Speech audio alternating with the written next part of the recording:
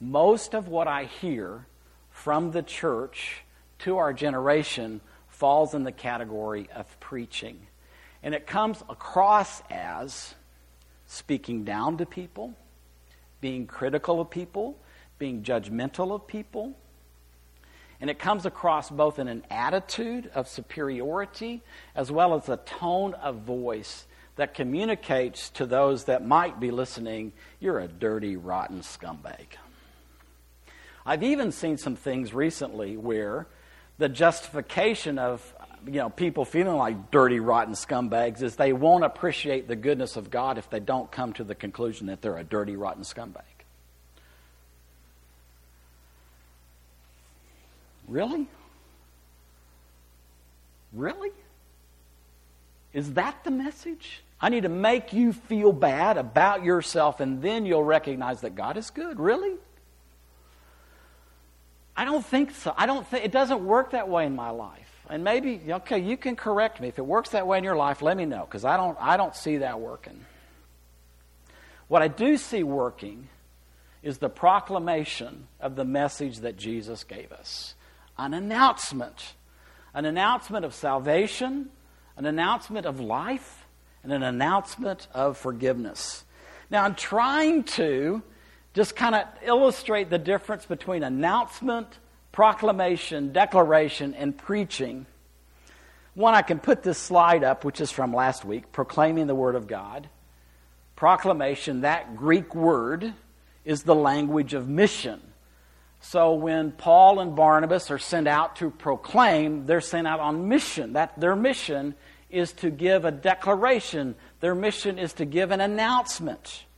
And that proclamation or that declaration is of a completed happening.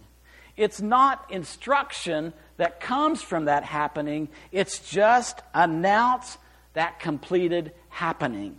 So that means they go out with an announcement. Their announcement is something like this: Jesus is King. Their announcement is the kingdom is arriving. The proclamation is sins are forgiven completely in Jesus. The declaration is Jesus is alive. He rose from the dead.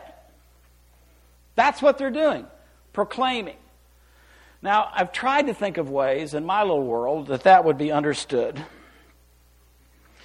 And one of the things, Susan and I watched The Butler. Anybody watch The Butler? You watched The Butler. Good job. It's a loosely told story of a butler of the White House that served for 34 years. So he was in the White House from Eisenhower to Reagan. And he was a black butler, so it's real. He lived in the White House through the years of the Civil Rights Movement, which was the 60s. Now, as I was watching that, I was a little bit overwhelmed, like Forrest Gump. When I first saw Forrest Gump, I was like totally depressed because, that's my life. I grew up in those years. I mean, I remember. I was a kid when Kennedy was assassinated. I remember that day. I remember when Martin Luther King was assassinated. My sister just was weeping and wailing. I remember I was watching when Bobby Kennedy was killed. I've lived through that. And the Butler was kind of this reminder of, wow, there's been a tumultuous change in our nation. The Civil Rights Movement was a big change. But it hasn't been that long ago. Then I realized, wait a minute. 1960s, the Emancipation Proclamation was in 1863. So in 1863, President Lincoln said, there'll be no more slavery in America. All men are created equal. But 100 years later, we're still trying to work it out. And I would dare say that today, we're still trying to work it out. There's still racists among us. It's still in the church. So there was something declared in 1863, a little bit realized in 1960, but still not fully realized in 2014. You get it? There was a declaration, but that doesn't mean the fulfillment of that declaration until years. It's the same thing with the kingdom of God. Jesus showed up. He made a declaration. The kingdom of heaven is near. That word is so near, it's here. It's near enough that you can say, you can enter. That's how near it is. I like what N.T. Wright says. The kingdom of God is arriving. It began to arrive, and it still is arriving, and it will arrive. And we are sent out to proclaim that message. Not preach, but announce, declare. And we're to proclaim it with this eschatological and the dramatic character of that message. What that means is, when we declare Jesus is the King, we declare Jesus is alive, the resurrection has happened. When we announce the kingdom of God is arriving, we're actually saying the end of where these ages are going. It's actually begun. So it's a last times event has already begun. That's eschatological. And there is drama. There is emotion. There is, wow. I've yet to recover that God became a man. I still can't explain to you that Jesus rose from the dead. I mean, those are staggering announcements that we get to deliver. So as we kind of go down this path, another way to look at this is that Jesus gave us a mission. He gave us a job. He commissioned us to do something. And every generation of people that has followed Jesus gets the same assignment. We are to go. We are to make disciples. We're to baptize. And we're to teach those that are baptized to obey all that Jesus has commanded. Let me suggest to us that if we stop going and we become this institution that just, welcomes people, you'll come to our meetings, whether it's a big meeting or a small meeting, and we stop going, we stop initiating, it begins to change our commission a bit. And if we start teaching people to obey all that Jesus has commanded before they're actually following Jesus, and before they identify with Jesus through baptism, things go horribly wrong. So the commission that Jesus has given us is something we need to still do. We need to be the initiators. We need to go out. We want to be sent by the Holy Spirit. But as we go out, we want to invite people to apprentice with us. As a carpenter, I could invite Nathaniel. Hey, Nathaniel, I know a few things about carpentry. You want to learn a few things about carpentry. So why don't you come do carpentry with me? To take that analogy, I'm following Jesus. Ed, I want you to come follow Jesus with me. I'm doing something, and I want you to come do it with me. So come along. Let's follow Jesus together. And Ed follows along long enough to where he says, I really want to identify with Jesus. So I want to be baptized. I want to start a new life with the Father, the Son, and the Holy Spirit. He's baptized. Now he's ready for preaching. Now he's ready for instruction. But it's because he's been apprenticed to follow Jesus. And he's followed Jesus long enough to know, I want to follow Jesus. And he's identified with Jesus. So he's been baptized in the name of the Father and the Son and the Holy Spirit. And he becomes part of this thing called the ecclesia, the church. And now we learn to obey. We're the people that are learning to obey all that Jesus has commanded. So preaching, instruction is for us, so that we then begin to live the lifestyle that Jesus lived, and those that are yet to follow look upon us and say, wow, those people they're doing life a little bit different. They love each other. Their marriages are working. They're working through their family issues. They don't seem to be so stressed all the time about the things that are happening financially. They seem to have a faith, a trust. There's something really good happening with these people. So we become the signpost, a declaration, an announcement.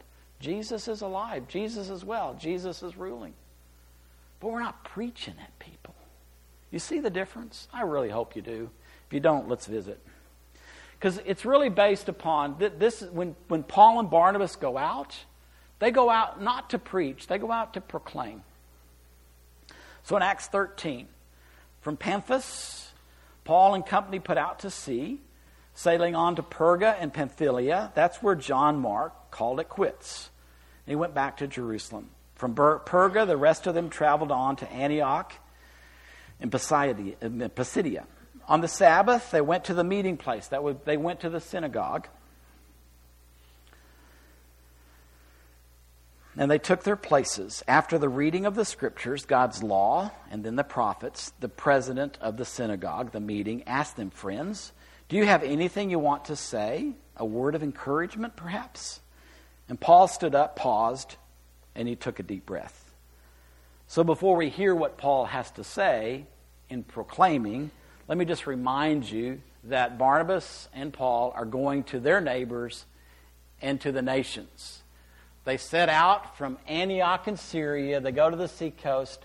They go to Cyprus. Barnabas was from Cyprus. So they're visiting his neighbors. And they're proclaiming the good news of the kingdom. Now they're sailing over to Asia Minor, modern-day Turkey, and they travel up to Antioch. Tarsus is Paul's home. So Paul's now it's his neighborhood with his fellow Asia Minorers. So they're in Antioch. When they're invited by a Jew, and both of them are they're Jewish background believers. They're Jews following Jesus. So this president of the synagogue, "Hey, you have a word of encouragement. You have a word of exhortation for us." A couple of things there that I think, and before we jump into it. One, according to N.T. Wright, it was really common for anybody that was traveling about, that would visit a synagogue that would be Jewish, to be invited to give a word of encouragement after the reading of the law and the prophets. So that was not uncommon. But when he says, "Do you have a word of exhortation, encouragement?" it's really important for us to put that request in its historical context.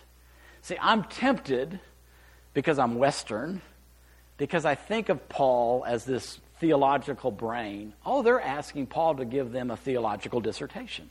That's not what they're asking at all. They're asking, would you give us a word of consolation? Let me tell you why they're doing that. That word of consolation is to promise, to testify to the comfort of God, which is to be given to his people when under divine judgment. See, if we were to be able to back up, if Doctor Who would loan us his Tarsus or whatever that thing is. What is that? Tardus, okay. We could go back in time and we could be there.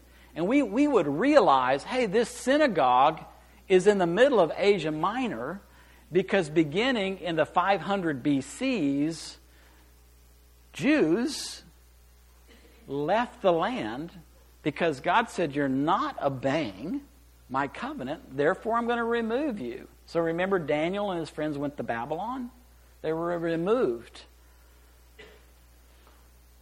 That began the diaspora.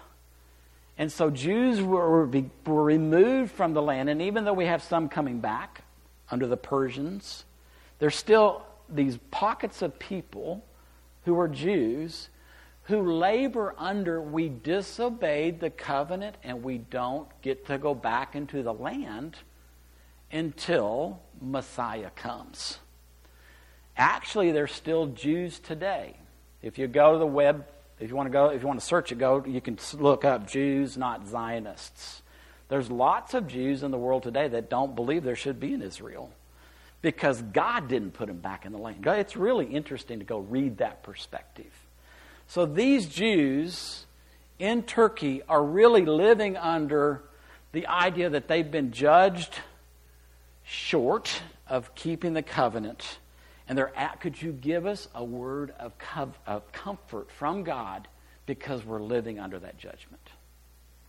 And Paul stands up and takes a deep breath and really he says, yeah, I can. but it's going to surprise you. So he starts in Acts 13, 16 to 28. Fellow Jews and friends of God, listen. God took a special interest in our ancestors, pulled our people who were beaten down in Egyptian exile to their feet, and led them out of there in grand style. He took good care of them for nearly 40 years in that God-forsaken wilderness, and then, having wiped out 7 enemies who stood in the way, gave them the land of Canaan for their very own, a span in all of about 450 years. Up to the time of Samuel the prophet, God provided judges to lead them. But then they asked for a king, and God gave them Saul, the son of Kish, out of the tribe of Benjamin. After Saul had ruled 40 years, God removed him from office and put King David in his place with this commendation. I've searched the land and found this David, son of Jesse. He's a man whose heart beats to my heart, a man who will do what I tell him. He will be obedient in relationship with me. And from out of David's descendants, out of royal descendants, God produced a Savior for Israel, Jesus, exactly as he promised. Not only after John had thoroughly alerted the people to his arrival by preparing them for a total life change, as John was finishing up his work, he said, Did you think I was the one? No, I'm not the one. But the one you've been waiting for all these years is just around the corner, about to appear. I'm about to disappear. Dear brothers and sisters, children of Abraham, sons of God, here's the announcement. Here's the declaration. This message of salvation has been precisely targeted to you. What Paul is delivering is an announcement of salvation.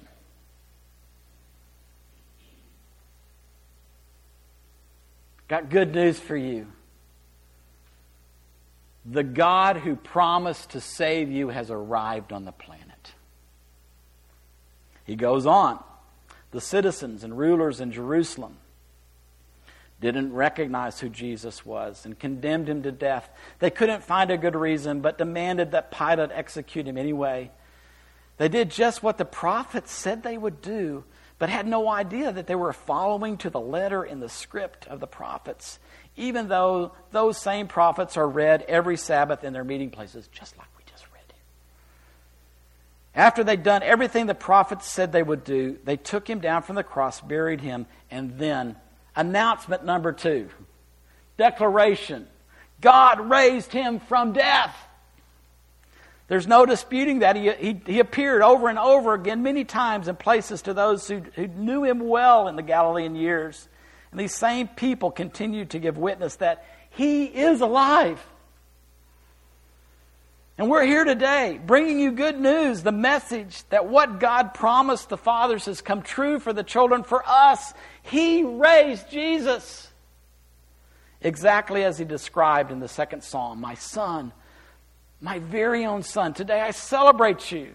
When he raised him from the dead, he did it for good, not going back to that rot and decay for him. That's why Isaiah said, I'll give to you all of you David's guaranteed blessings. So also the psalmist's prayer, you never let your Holy One see death's rot and decay. Proclaim life, resurrection, and life. Lastly, David, of course, having completed the work God set out for him, has been in the grave, dust and ashes, a long time now. But the one God raised up, no dust and ashes for him. I want you to know, my very dear friends, that it is on the account of this resurrected Jesus that the forgiveness of your sins can be promised. He accomplishes in those who believe everything that the law of Moses could never make good on. But everyone who believes in this raised up Jesus is declared good and right and whole before God. Don't take this lightly. You don't want the prophet's sermon to describe you. Watch out, cynics. Look out. Watch your world fall to pieces. I'm doing something right before your eyes that you wouldn't believe, though it's staring you in the face. Proclamation number 3, forgiveness. Complete forgiveness in Jesus. Now, after that service, No preaching. Simple declaration, proclamation, salvation, resurrection, life, forgiveness. Notice, when the service was over, Paul and Barnabas were invited back to really proclaim again the next Sabbath. And as the meeting broke up, a good many Jews and converts to Judaism went along with Paul and Barnabas, who urged them in long conversations to stick with what they'd started, this living in and by God's grace. Did you notice? When there is proclamation, not preaching down at people, when you proclaim salvation, life, forgiveness, there is invitation to come back the next week and do it again. We want to hear more. Did you notice that between Saturday to Saturday, long conversations with new converts? That would be Jews and Gentiles who heard that proclamation, who changed their mind about who Messiah was and what the kingdom was and when the kingdom would come, and they're now starting to follow Jesus. Long conversation. Encouragement to live in and by God's grace. You know, we are people like Paul and Barnabas, same mission to our neighbors in the nations. So may I just encourage us this way. Number one, we want to be a community of people that proclaim salvation, life, and forgiveness to our generation. That's what our generation needs to hear. And we want to be invited again and again and again to give that announcement until those that we love, our dear, did you notice the affection that Paul was using? My dear friends, I want you to receive the benefits of this announcement.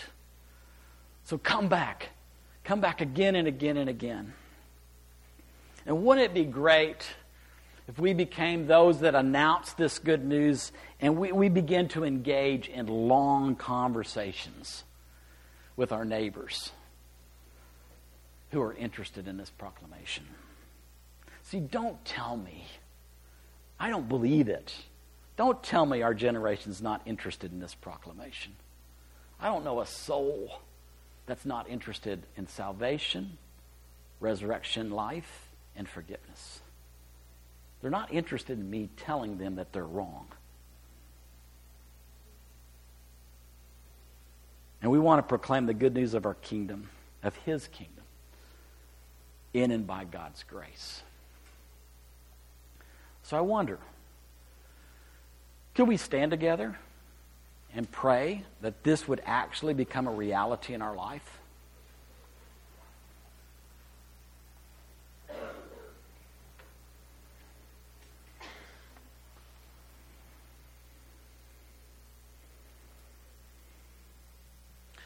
Last week, we gave the Holy Spirit the opportunity to speak to us.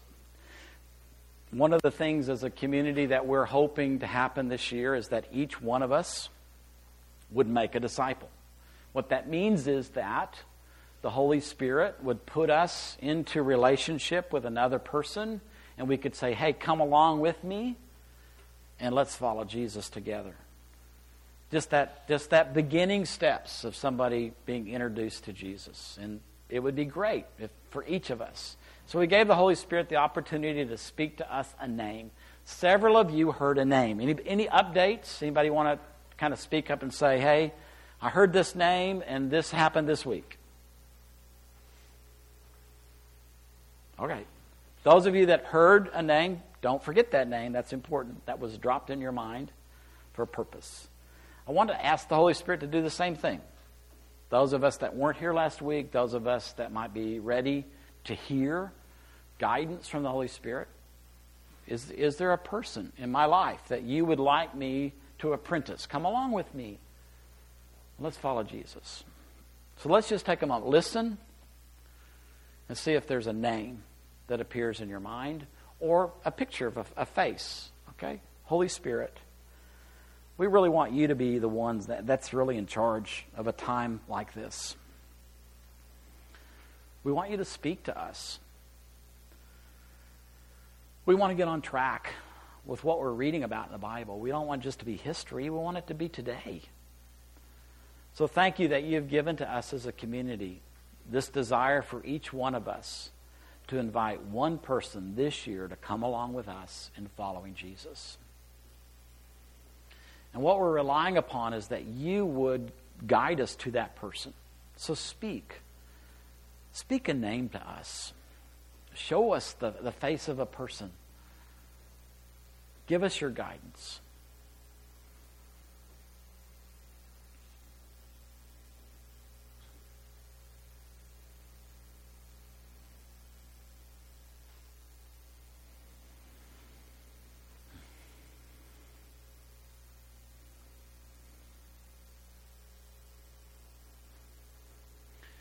It helps sometimes when we're asking the Holy Spirit to guide us that we kind of act immediately. And so I'm going to ask if you have a sense that there's a name that appeared in your head or a picture of a person. I'd just like you to say that name out loud. Anybody have a name drop in your head? Jovan. Say again. Jovan. Okay. Anyone else? Okay. Okay. Anyone else? For those of you that heard a name, those of you that might have been not brave enough to speak up, write that name down. Don't forget that name. I think the Holy Spirit gives guidance this way. And so He's done that. Now, let me continue praying. Thank you very much for your guidance. Thank you for your voice. And now I'd ask that you would empower us. Holy Spirit, empower us to both believe and to proclaim the good news of the kingdom. Send us out to be proclaimers, announcers of that which has happened on planet Earth. Send us out to announce that Jesus is the King, to declare the kingdom is arriving, to proclaim Jesus is alive. He rose from the dead. And finally, to say, sin is forgiven by God's grace. Empower us with that message and send us out. Lord, I pray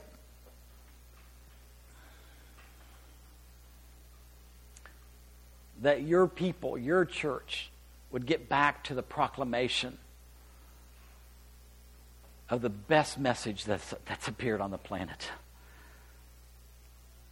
Activate that truth in our lives this week, in your name, and for the sake of your kingdom. Amen.